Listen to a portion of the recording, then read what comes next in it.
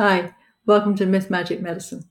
I'm Denise Mejia. I'm a retired physician and I love to talk.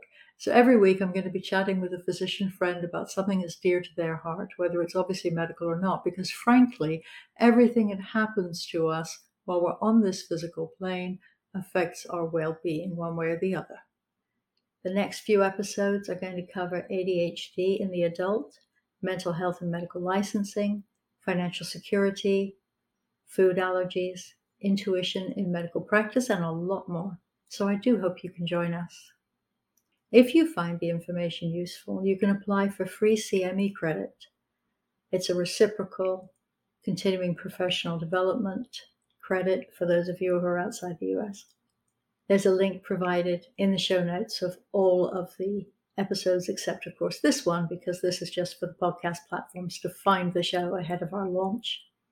If you're not a medical professional, of course you can listen in, but please remember, although we are doctors, we are not your doctor. So if you think that something we've spoken about may affect you or your loved ones, discuss it with your own doctor.